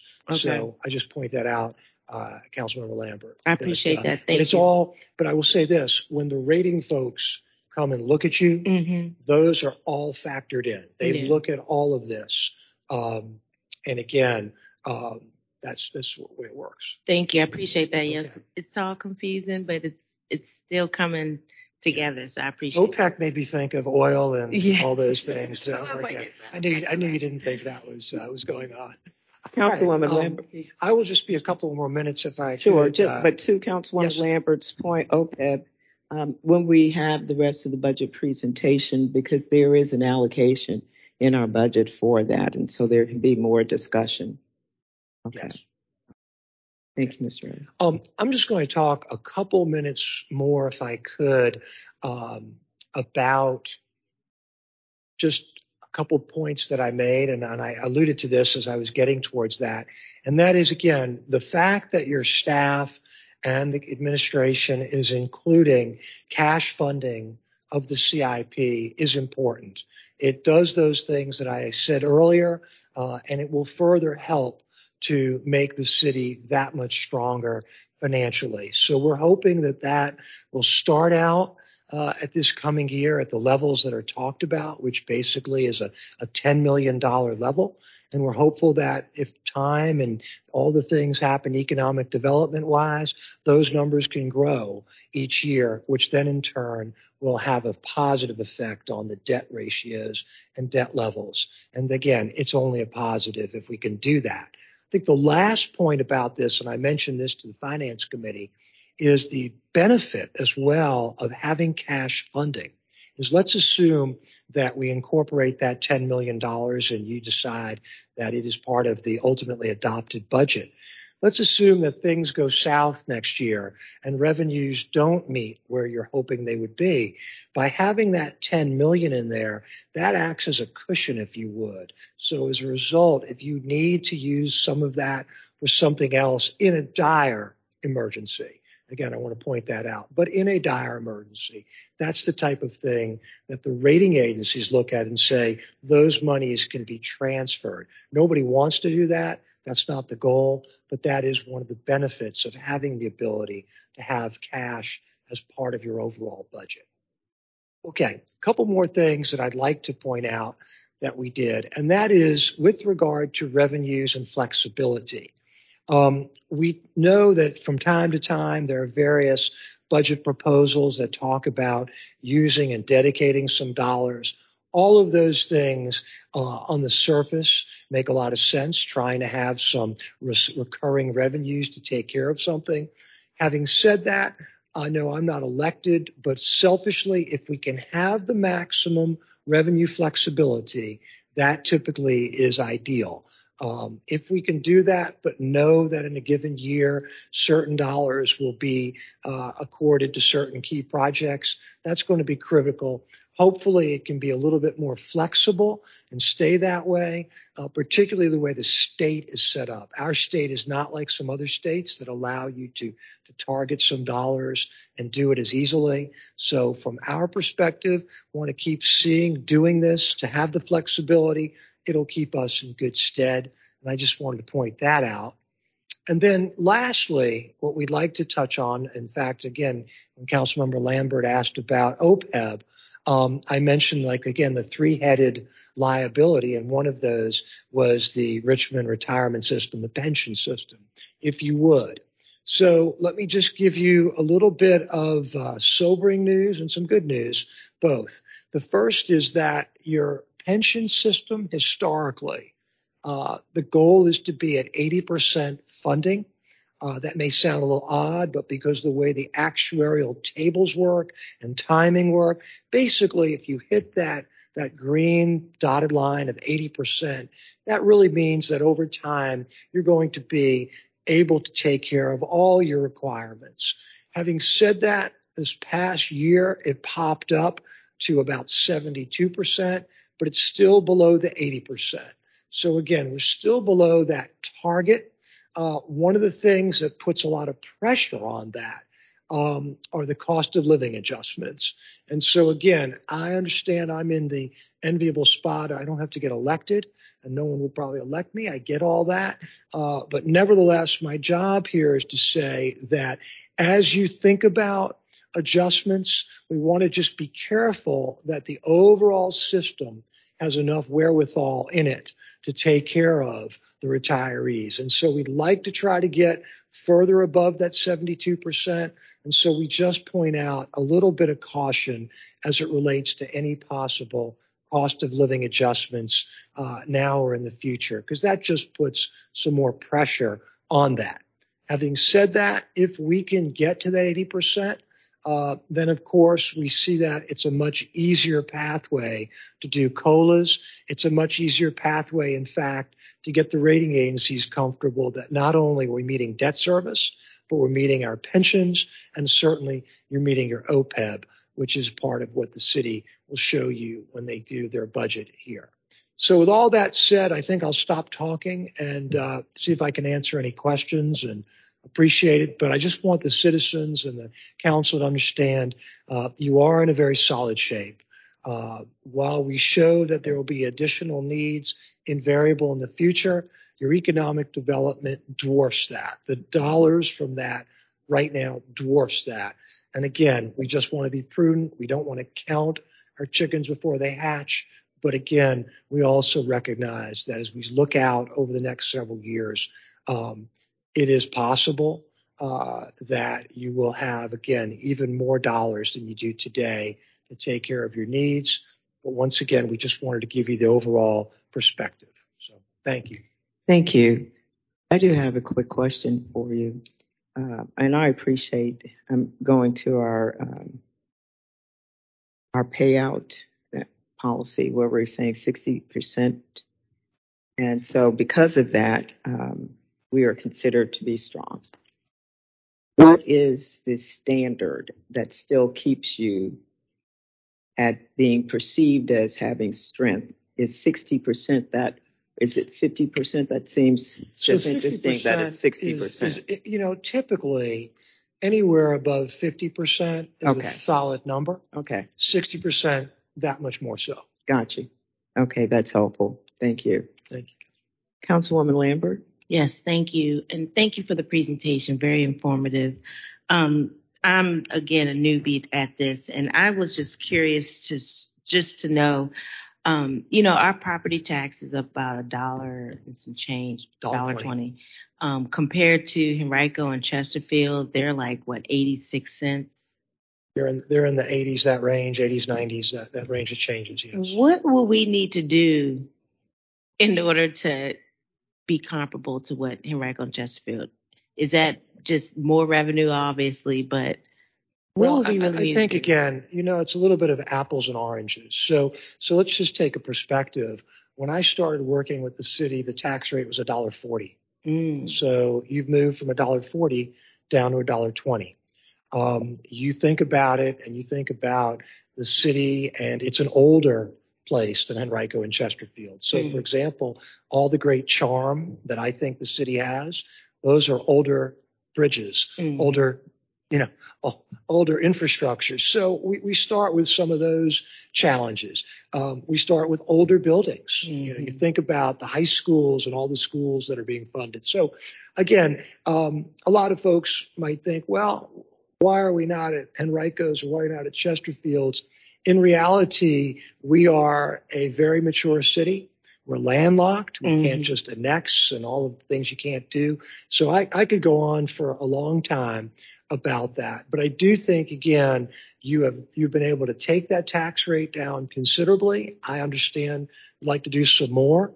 But at the same time, in just the last 22, 23 years, and even the last 5 to 10 years, the city's done a lot of things. I can remember when some of your colleagues were in the same position as Council President Newbill, that you basically had to borrow money to make payroll. Today, you asked about strength. Well, it's not just that payout ratio. It's also what you have in your reserves that help you avoid having to borrow money to make payroll. So we've got a lot of good things working in our direction. Okay. But again, our CSO, that's the combined. So you think about that. If you look at it across the country, it's not brand new cities or brand new counties. It's those cities that have great historic architecture that have to take care of that. That puts pressure on you. So that would be my answer. I appreciate that. Thank you. I had this discussion the other day, and that's something I just want to know. What could we do if we had to go back? Thanks. Thank you, Ms. Rose. The other part of that, when you talk about comparing apples and oranges, is what is it that the city provides that the counties do not for that lower that tax rate? And so understanding that as well as the other items that you mentioned. So it isn't absolutely apples to apples. And so really, we'll have to really delineate that at some point because folks just think, well, they're getting all these and they're paying less. But in fact, that's not necessarily the case. So we need to do a better job of talking about that. Mr. Rose, thank you. Thank you. Great presentation. Not so fast. I'm sorry. Oh, Councilwoman Jordan. Okay, sorry. I apologize. Thank you so much. Yes. Since you started to speak on the $10 million line of credit, that was something that had jumped out at me when I reviewed our budget binders.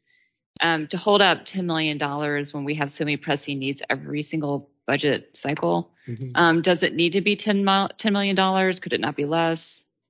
Well, again, I would defer to staff because they have a better sense of what that right amount is to help make sure that they're preparing for projects. But I see that as one of those things where if you're doing it strategically, it is $10 million line of credit, but you're only paying for, if you think of it this way, on your budget itself, it's very small because effectively you're paying interest only.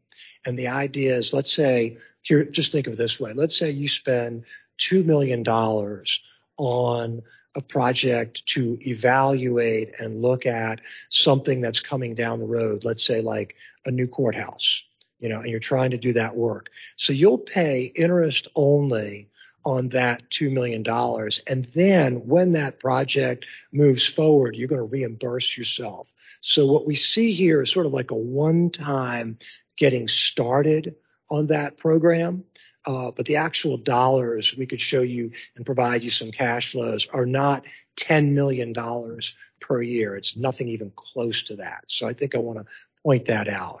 It's a little different than saying we're going to borrow $10 million and have to pay back $10 million in the next couple of years. It's more of a line. It gives you that option to, and the key here is what it gives you that option to do is to say, okay, I'm going to have a much better handle on a very large project that's going to cost potentially $100+ million. And if I can save 10, 20, $30 million by doing better planning, that'll ultimately be, I see this line of credit as actually being a savings in subsequent years for your overall budget. That's how we look at this, actually. Thanks. Thank you, Mr. Rose. Yeah, how it appears in our budget is just as a line item of $10 million. Yeah, and it's a line item of $10 million, but it's not $10 million expenditure. In the given year, for example, it's probably just a few $100,000. And I don't mean to make small or light of a few $100,000, but relative to that size of 10 million, it is that type of impact is really what we're talking about. Thank you, Mr. Rose. I see Ms. Joy Hogue has joined us and would like to, I suspect, provide further Thank you. information. Thank you very much. Let me just expand a little bit on the line of credit. So it's basically, what it's doing is helping us plan for our larger projects. So like the courthouse that's in there. The courthouse is a local legal responsibility, and we have to build a courthouse. What this does is allows us to plan the project without you having to appropriate the project in full. So right now, if we were to say we need a brand new courthouse, we put in an estimate based on, educated understanding of how construction works. We tell you maybe it cost $100 million. 2 years later, after we finish the planning, we come back and say, sorry, cost increase or scope increase, it's now 120, right? Meanwhile, we've had $100 million appropriated, and it's in that green line that he showed you, that 537 million. That's called bonds authorized but unissued. That also counts against our debt capacity and our affordability. What we're trying to do is not have that $100 million taking up that space. We're saying, let us plan for it. So we're going to use 10 million line of credit. Again, it's like you going to the bank and getting a line of credit. It's not actual cash. When we draw down, we pay for the service.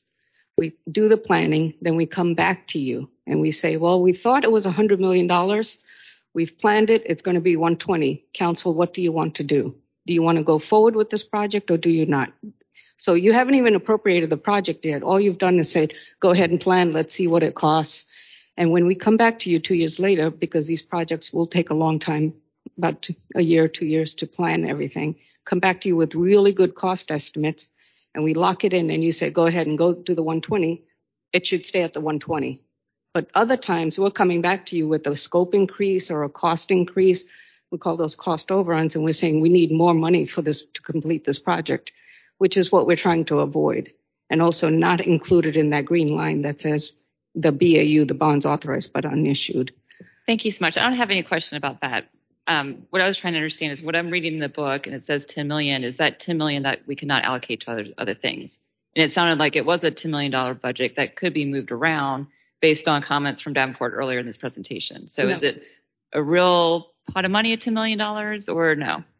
Thank you. Councilwoman Jordan, that was actually two different $10 million. The cash that I was talking about, which is in their budget, that's cash funding for capital projects. This is a separate concept. This just happens to also be $10 million, but it's a line of credit.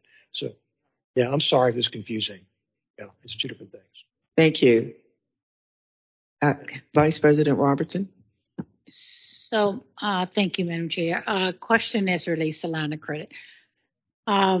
Is this a line of credit that is going to be funded by the city, or are we looking at setting up a line of credit with a lender that we are borrowing from? Yes, we're talking about setting up a line of credit with a lender. Right. And so we draw down on our line of credit as we need it. We make a decision to implement the plan. And then what happens is then what we see happening come is back and be reinvested into the line of credit to pay off the line of credit, and so it gets the key here is to get the ball rolling. And so I think and Ms. Joy Hogg can underscore this or clarify what I'm about to say, but we get this $10 million line of credit rolling over the next couple, 3 years. I mean, to get it now, but as it gets rolling, then as these projects, let's say you decide to do some of these projects, you're going to then, as you ultimately borrow that money, whether it's $100 million or whatever, you'll reimburse so you'll bring it back, if you would, to that line of credit. You'll sort of refill it back up. So in effect, what could happen here is we're really starting to roll it. And as a result, we're not really issuing any more debt down the road once it gets rolling. It's going to be self-perpetuating. Yeah. Right. Follow-up question to that. So we are talking basically about big projects. I appreciate the fact that the courts is, we have no option. We've got to do this at some point. We've got to just make this happen. We've had some other huge projects like the city jail that at one point we were under the gun of what you're going to do, what you got to do. And there's other things that we have that we got to do versus what we want to do. Sometimes they are the same, but nevertheless, they are big ticket items. One of the big ticket items that was mentioned, I think, in the Finance Committee was schools. This is another big ticket item. But as it relates to using this line of credit for facilities, we are talking specifically about city proper facilities, correct? We are. Again, I think, but one thing we're talking about, again, is the concept here is that these are really planning related dollars. They're not for, let's say, individual, short-term projects or things like that. They're really for these major projects that, again, may not want to do, but have to do, like a judicial center, things of that nature. Yes.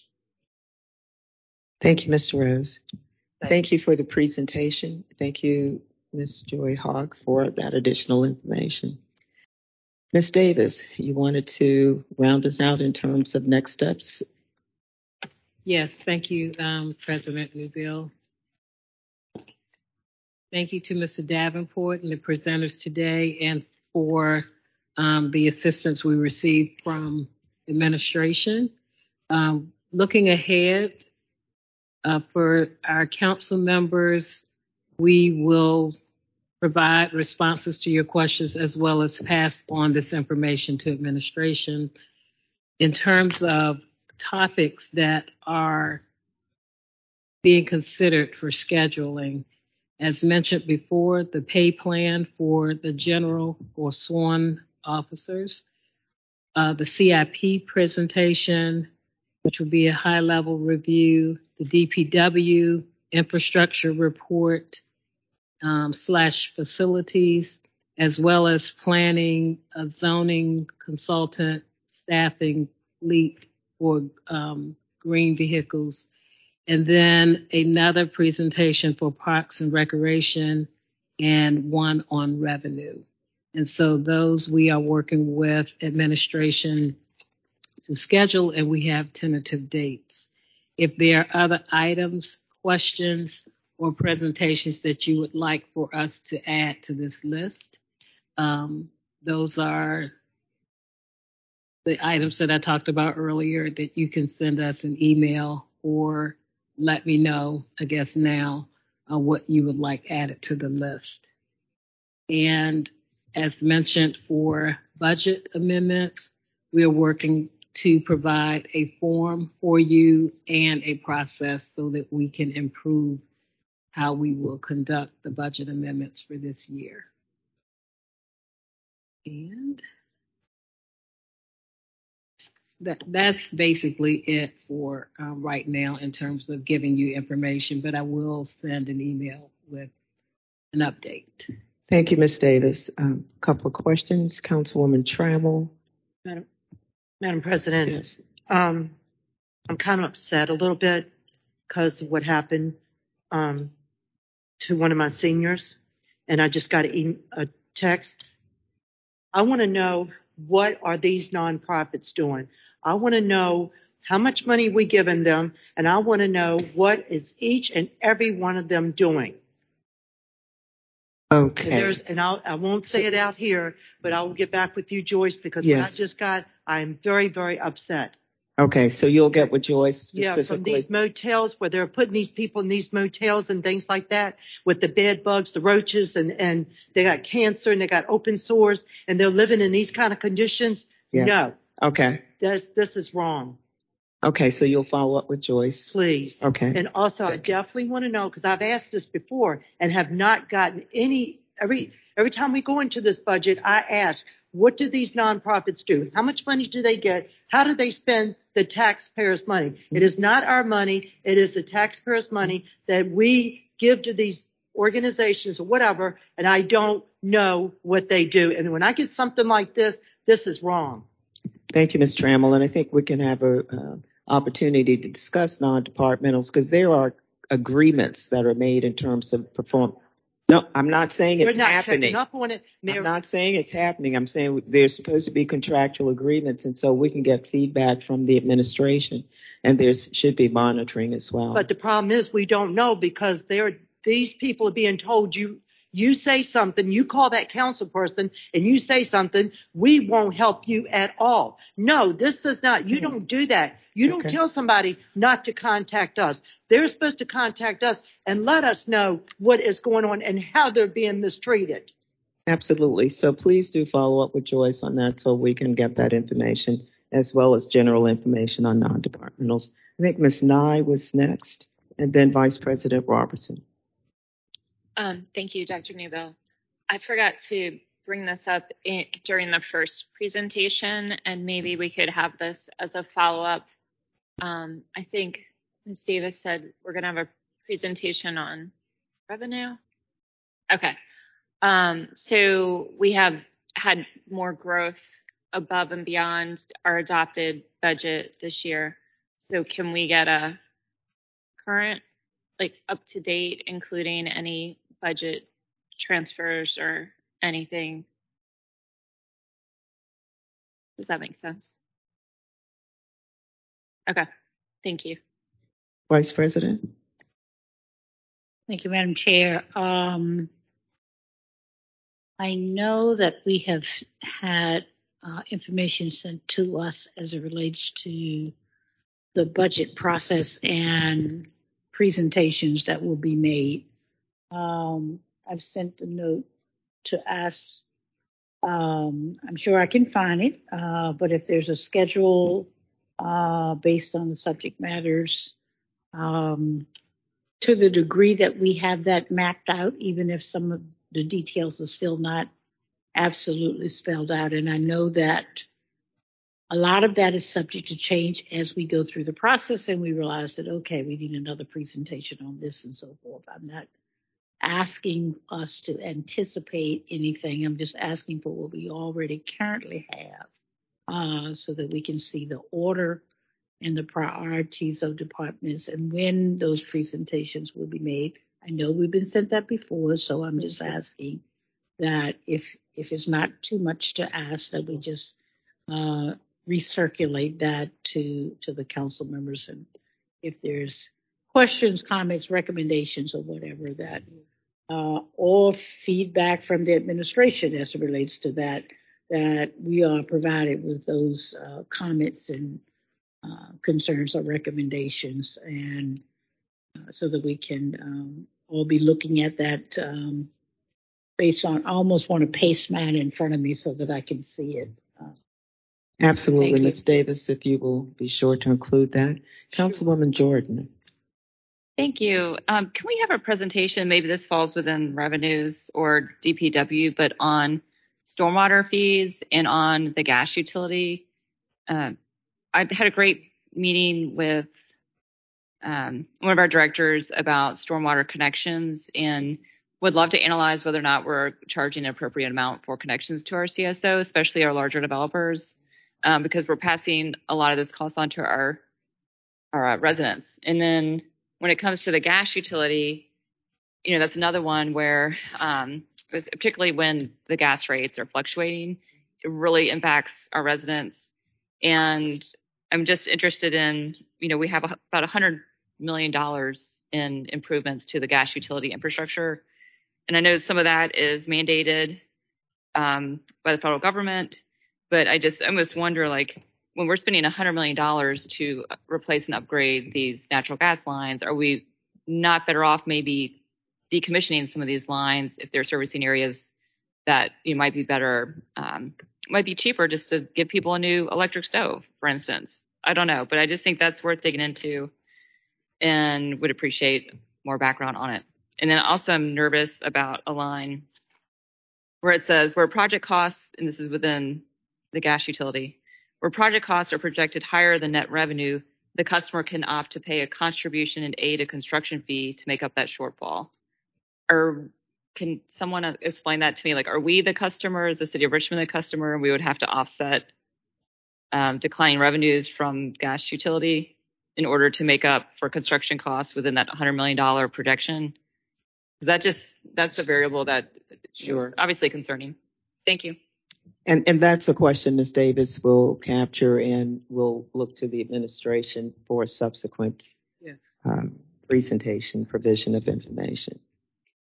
With that, members, if there are no other questions at this time, I would like to certainly thank our staff for the presentation provided, and would like to thank Mr. Rose with Davenport and Company for that presentation, and certainly for all of the questions that I think will help us make even better, more informed decisions about the budget going forward. With that, this budget work session stands adjourned. Thank you.